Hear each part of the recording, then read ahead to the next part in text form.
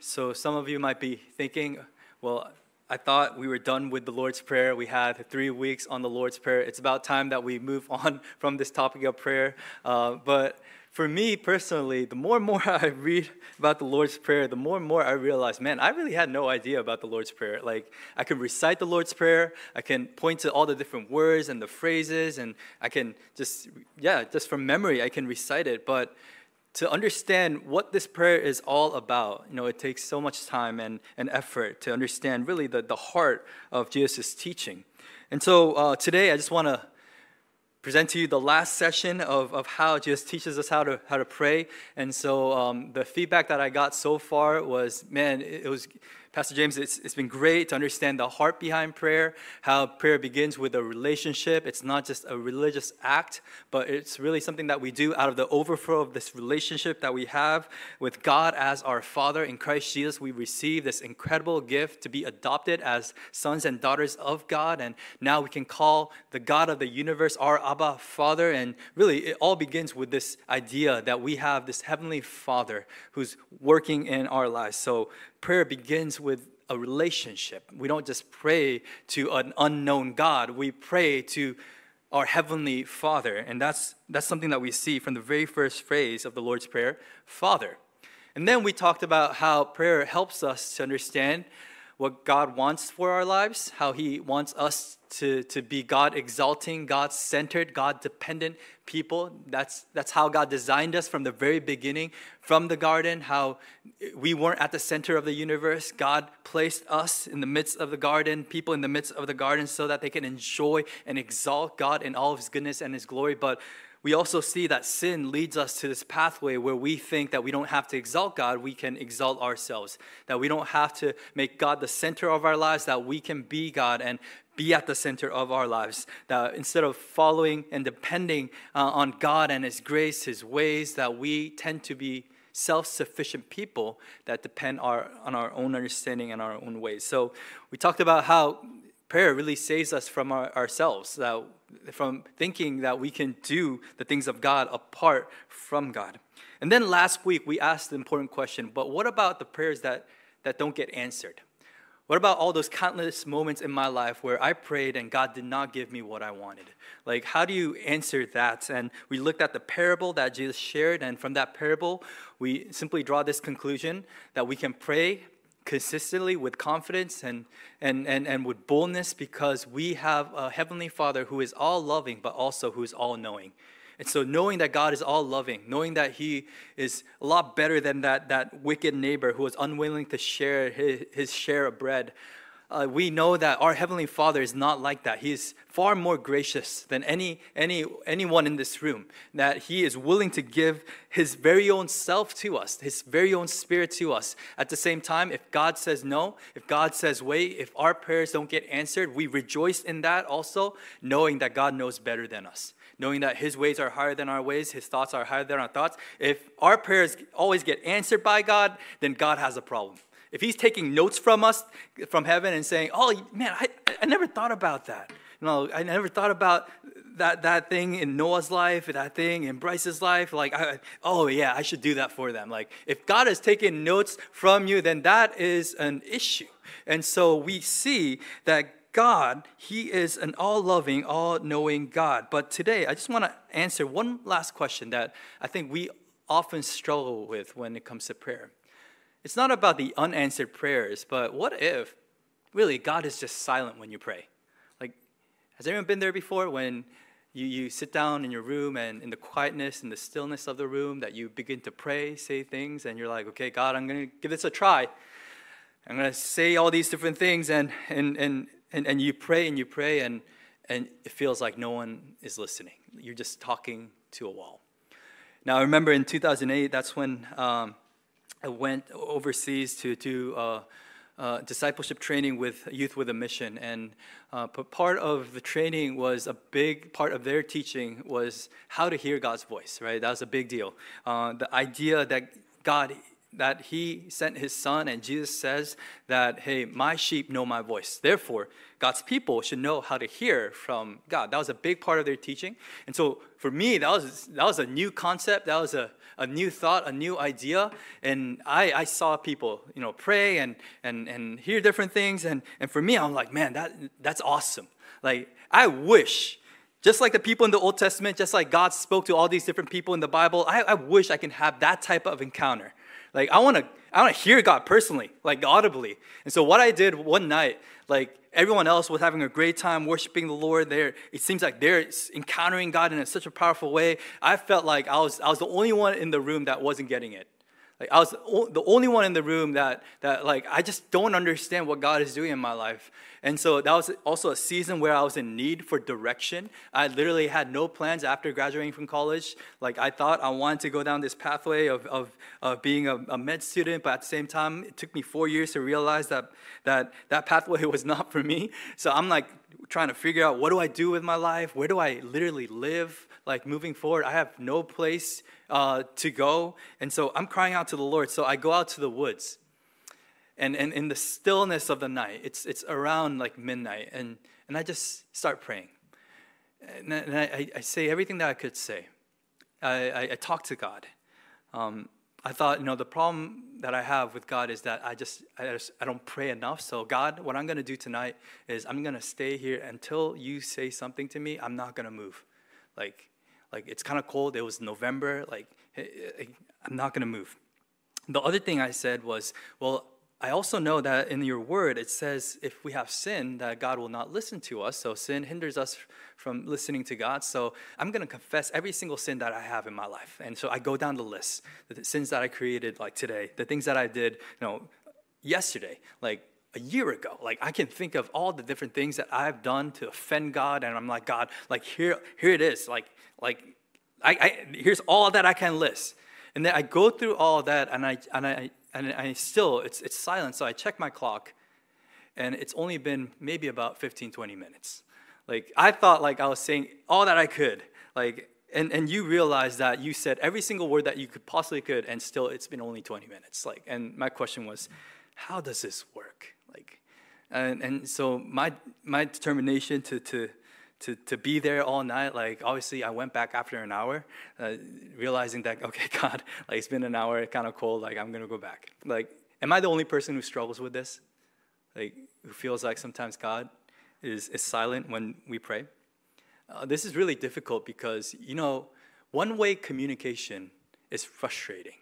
It's frustrating, like, this when you have sent a text before and the other person left you on read. You know that they read it, right? But they don't reply to you. Like, it's frustrating. It's frustrating when parents are trying to communicate to their children, hey, let's do this, let's do that. They're trying to understand what's going on in their lives, and simply the child doesn't respond. It's like silence. Like, and a lot of times, like teenagers, I know, I've been there before. We do that on purpose so that our parents would get mad to protest against them, to let them know there's something wrong in this relationship. Now, on the flip side, parents are not innocent in this area, because a lot of times the reason why they act this way is because when they were younger, their parents never cared to respond, right? Like, when you're a child, you have all these different questions, you try to have all these different conversations, and for parents, it might be a silly conversation, but at the same time, like, a conversation is a conversation, and yet a lot of times, because we're so busy with our lives, what we do as parents is that we just kind of ignore them. We just say, okay, oh yeah, that's great, okay, let's talk later. Like, and we just push them away. In other words, like, we experience what it's like to be in a one-way communication type of relationship.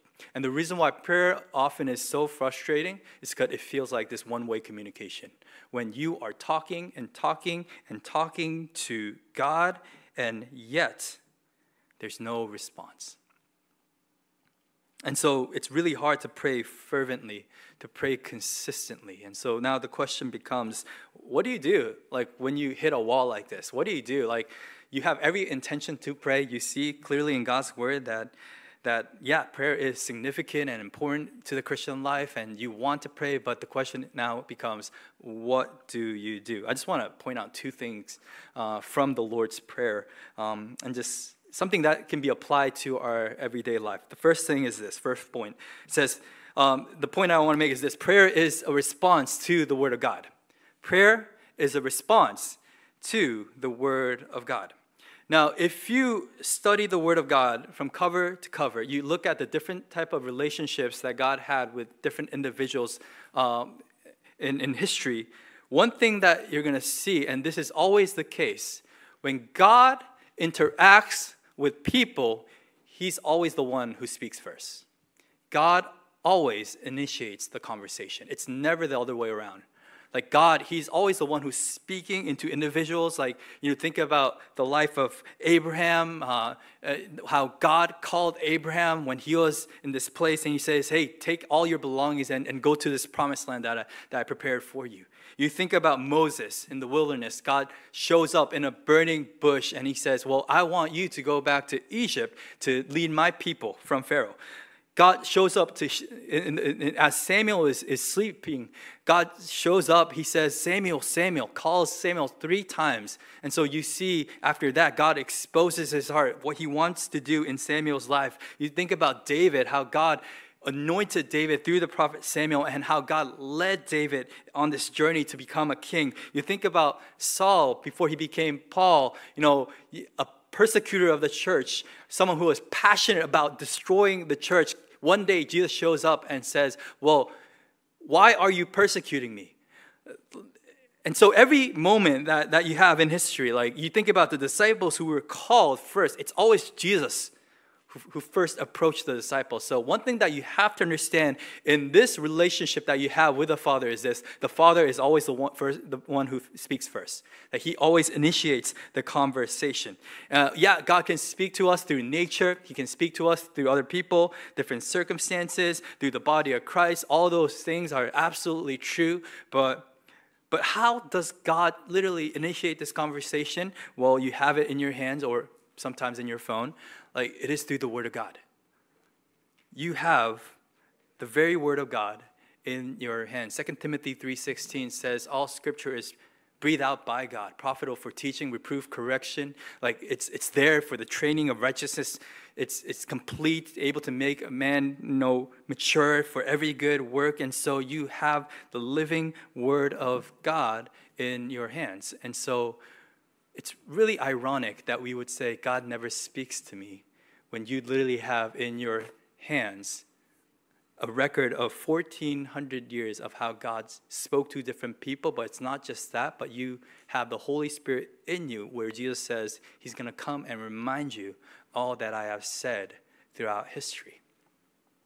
And so God, he is initiating this conversation through the very Word of God. And so how do you get out of this frustrating relationship where you're just doing one-way communication? Well, you actually make yourself available to hear the Word of God. Now, if you think about what happens right before the Lord's Prayer, it's the scene where Mary and Martha, right, they're in their house, and Jesus is invited as a guest, and Martha is busy serving Jesus because she wants to make sure that the guest is being treated, while Mary is sitting at the feet of Jesus, because to Mary, Jesus is not just a guest, Jesus is her Lord. And so she's willing to sit and listen to Jesus. She's listening to the teachings of Jesus, the Bible says. And as she is listening to the teachings of Jesus, the very next thing that happens in chapter 11 is that the disciples ask, how should we pray now?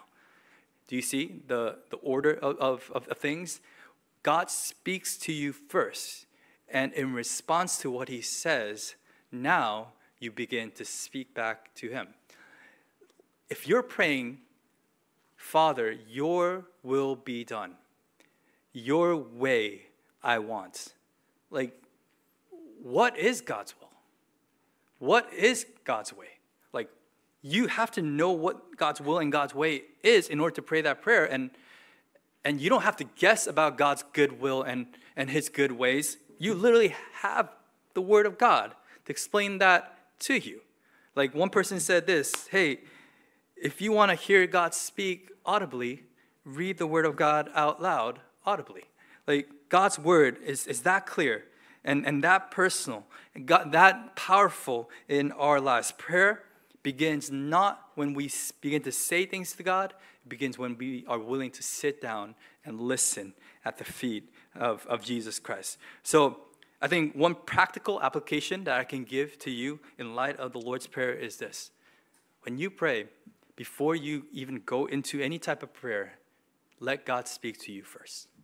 Like, open God's word up, set time aside, and so that you can think of God's word, you can understand who he is through God's word, you can understand who you are.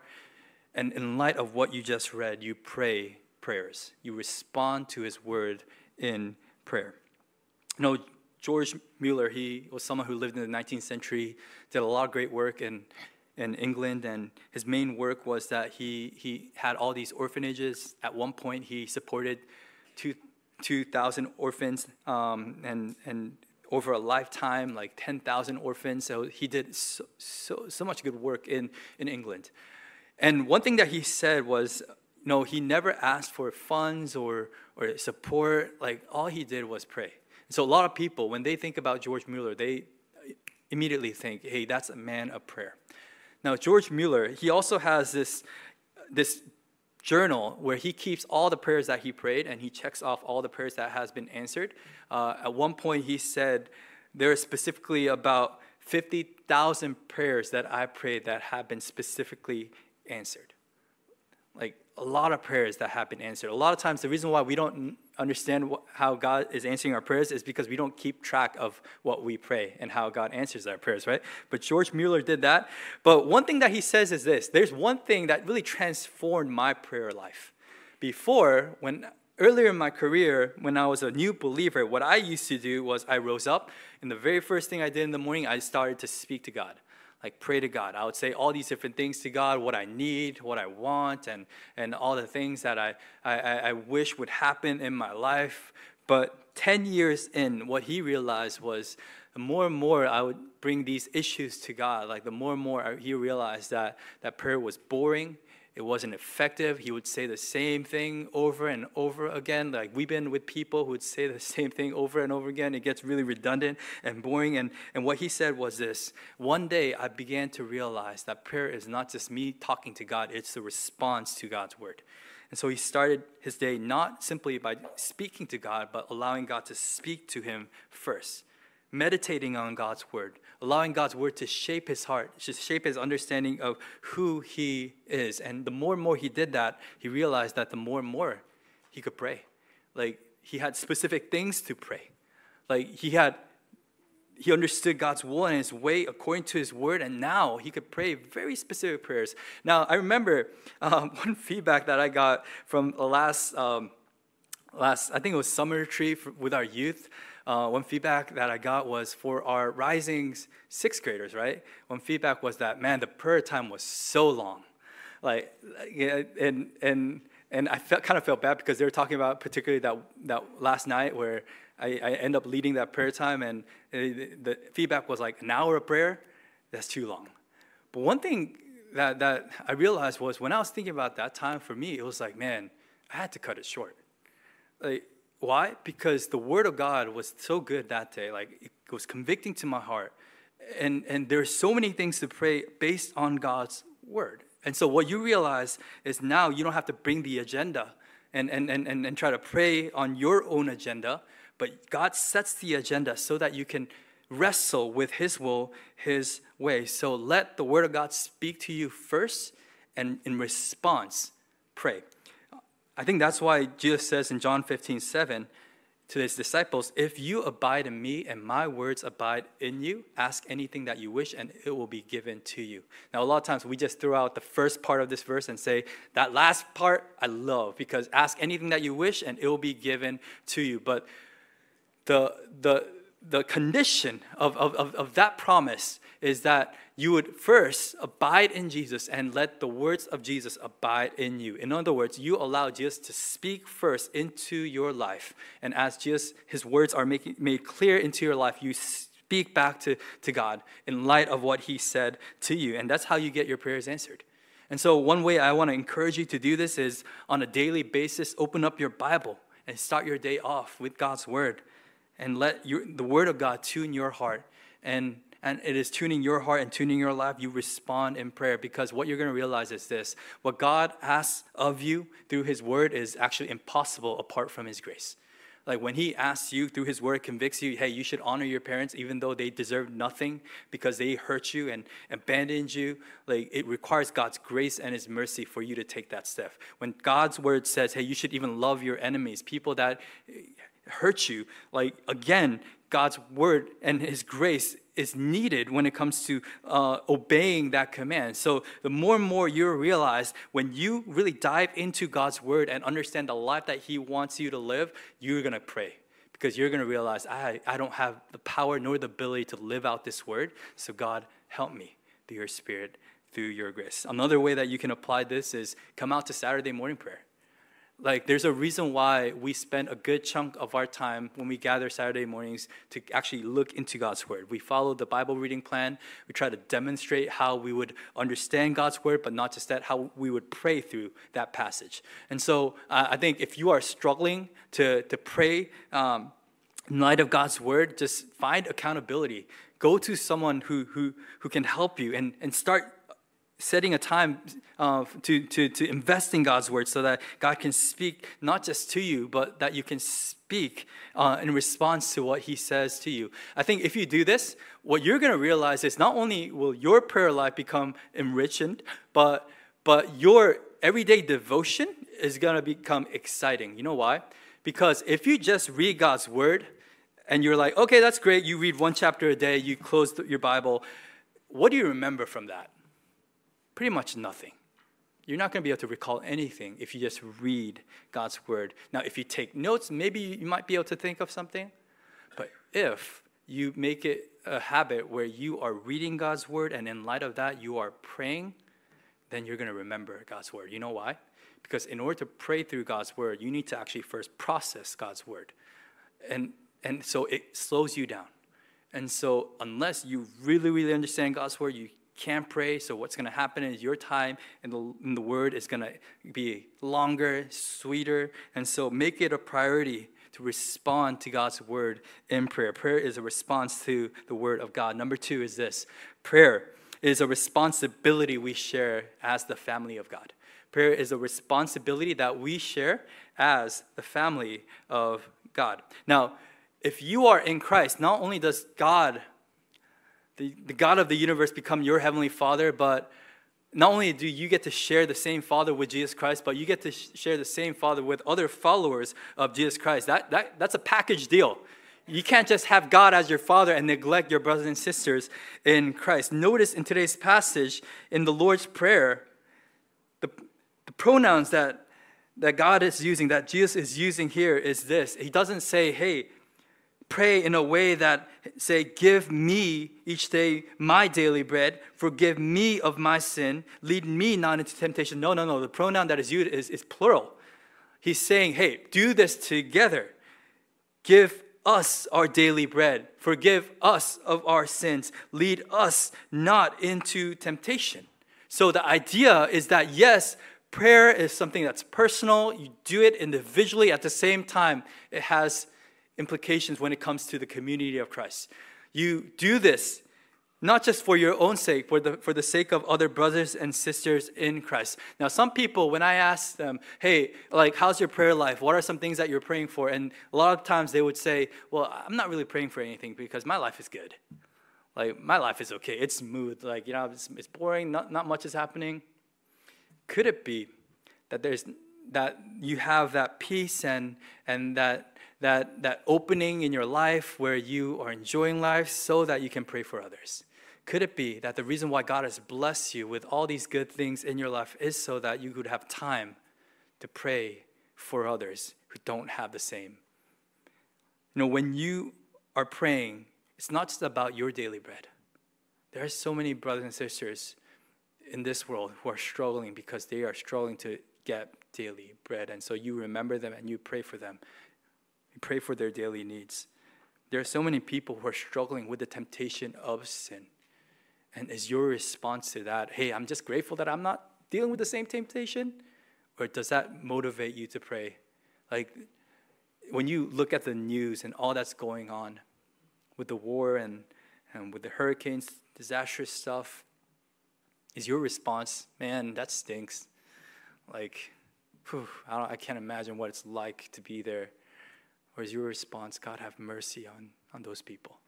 Because my responsibility is not just for me to live in your goodness. I want other people to experience your goodness as well. Do you notice that the Lord's Prayer is a call to not just pray for your own needs, it's a call to pray for the needs of others. That's the Christian life, right? The first half of the Lord's Prayer is all about God's glory, right? We want your kingdom to come, your will to be done. So it's all about loving God. The second half about the Lord's Prayer is, yes, it's about your needs, but it's more about really praying on behalf of others as well. It's loving your neighbor in such a way. Now, if you think about the parable that was shared by Jesus last week, right? The midnight friend. This guy has a friend who shows up at midnight, and he traveled a long distance, so he's hungry, doesn't have anything to eat, but this guy doesn't have food to provide for his friend, so he goes to a neighbor, knocks on his door. He says, hey, like, I'm so sorry that I'm here at this time, but can you lend me 3 loaves of bread because my buddy is hungry? And what was the response? The response was like, no, my family is asleep. Like, my children, they're asleep. I don't want it. I want to get up and give you this. But because he was so persistent, because he was so consistent and bold and almost shameless in his requests, he ended up giving the bread, all that he needed. But the important part is this. The guy went to his neighbor not because he was in need.